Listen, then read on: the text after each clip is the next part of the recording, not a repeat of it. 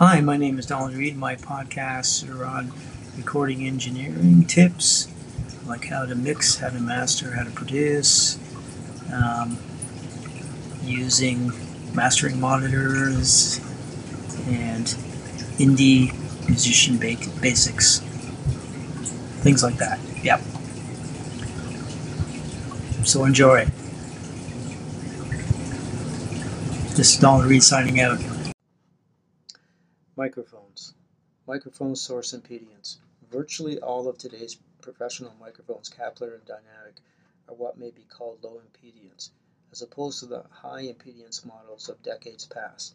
The range of impedance may be typically from 50 to 200 ohms for Kepler microphones, or up to the range of 600 ohms for some dynamic models. Since the traditional input load impedance seen by the microphone today is in the range of 2000 to 5000 ohms, it is clear that the loud impedance is high enough that it has little measurable effect on the microphone's output voltage. This being the case, the microphone output impedance rating is of little particular consequences in modern systems layout. However, some microphones preamplifiers have a control for adjusting the input. Microphone equivalent self-noise level rating. Today, the self-noise level of a Kepler microphone is expressed as an equivalent acoustic noise level rate at BD. For example, a given microphone may have a self-noise rating of 13 BD.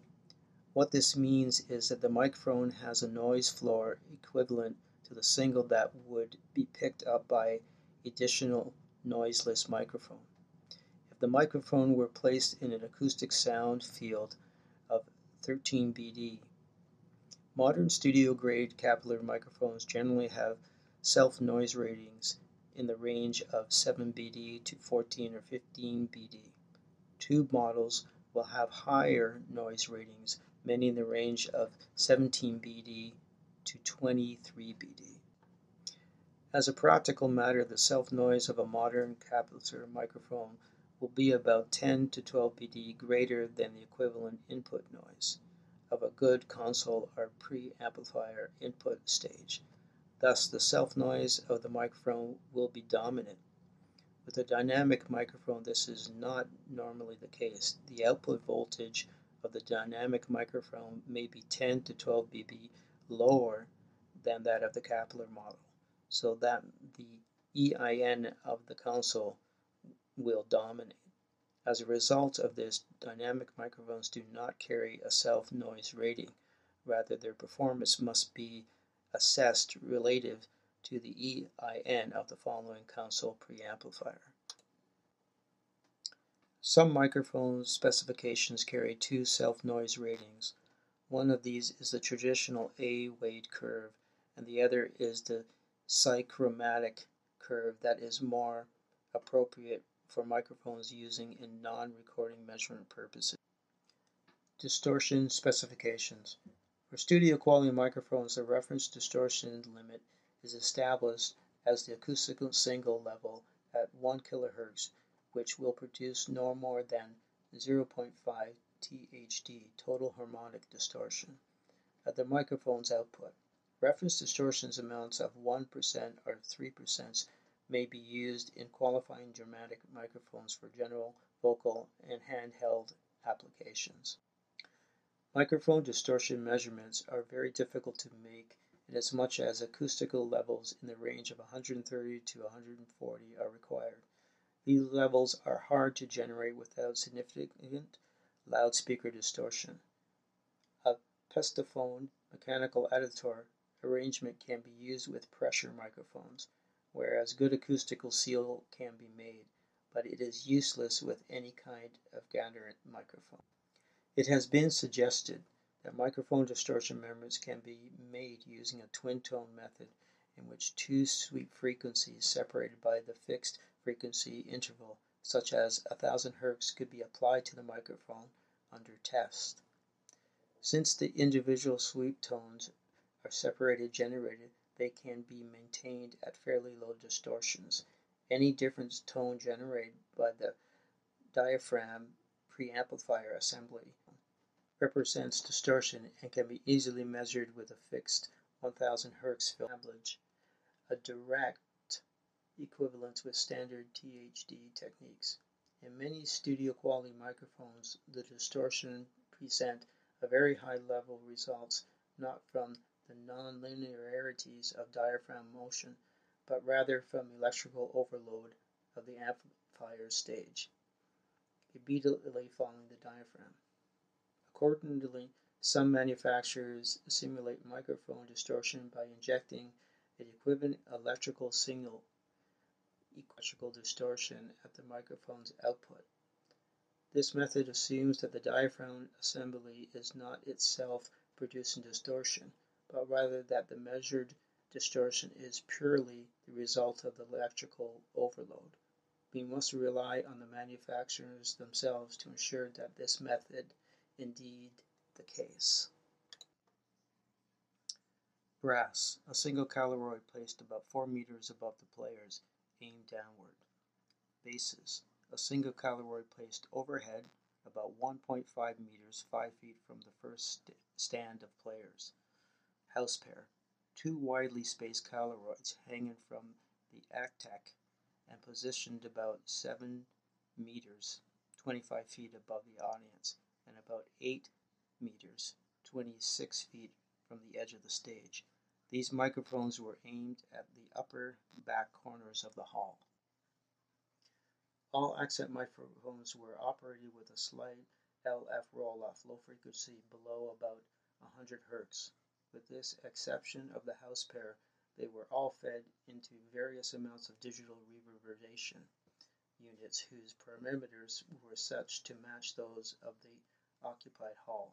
The stereo output of the reverberation unit was returned to the 2-channel stereo mix at an appropriate level, no more than to ensure that the effect of the HN microphones blended with the natural pickup provided by the main 4 microphones across the front of the orchestra.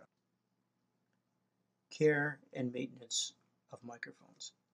There is relatively little that a sound engineer and technician can do in the way of actual maintenance of microphones outside the minor external repairs. Far more important are the routine things that can be done on a daily basis to care for them and to ensure that they are working properly. All technical personnel in a given broadcast recording or sound reinforcement activity should be taught the rudiments of proper microphone handling.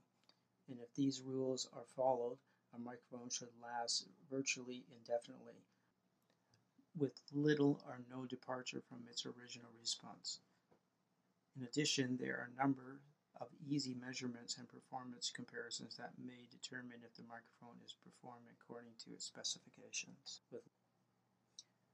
When not in actual studio use, microphones should be stored in the boxes in which they were shipped.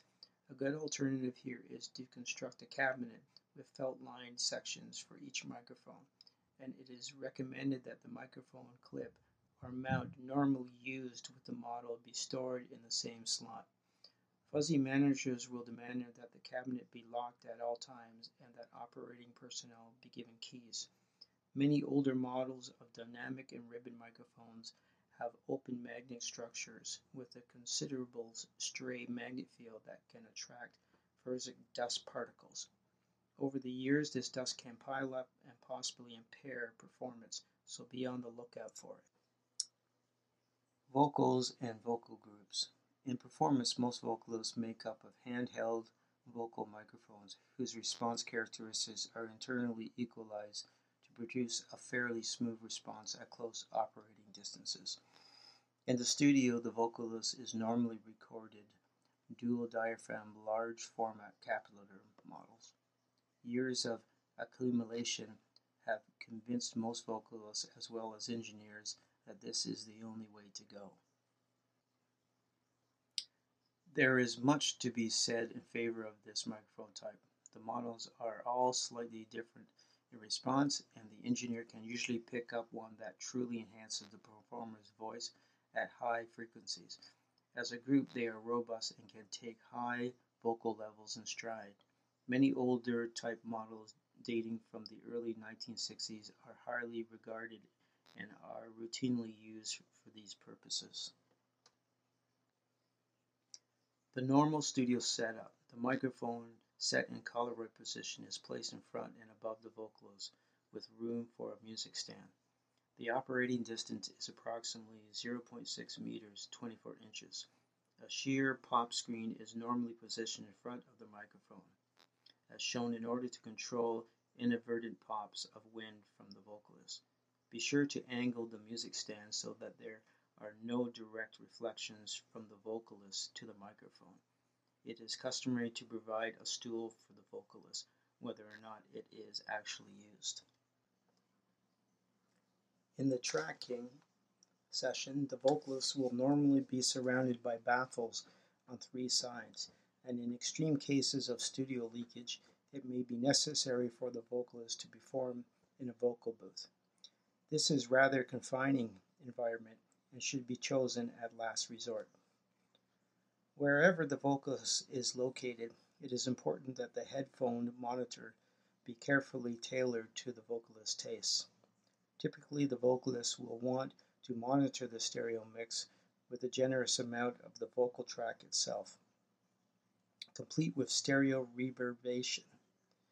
In an unlikely event that you are using a compressor on the vocal track going to tape, do not put the signal in the vocalist's monitor mix.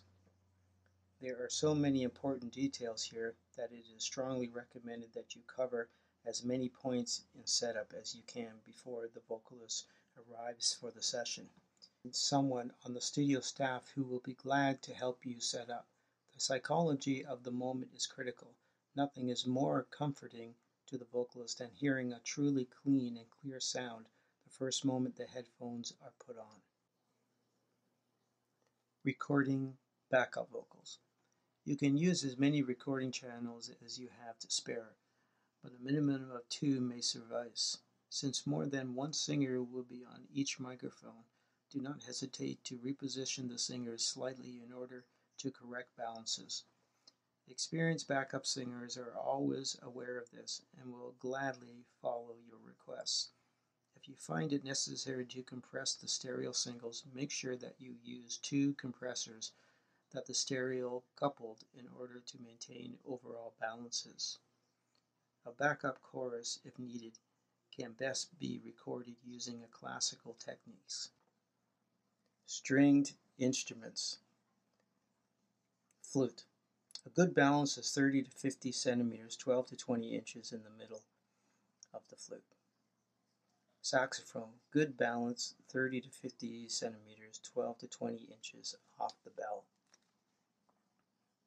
Trumpet. 1 meter 40 inches. Very high frequencies diminish quickly at 45 off axis. Sound on axis is very bright. Consider using a ribbon microphone. Trombone. A Coloroid microphone aimed downward from above, approximately 90 off axis of the bell, distance 1 to 2 meters, 40 to 80 inches. Isolation. The harp. The harp can be recorded. A spaced stereo pair of omnidirectional microphones will produce the best timbre, but in a crowded studio, it may be mandatory to use Coloroid microphones for added isolation. Synthesizers. Like a solid body guitar, the synthesizer can only be recorded directly from a stereo pair of outputs. In many cases, synth players will want to lay down additional tracks by overdubbing, so manage your track capability accordingly. Find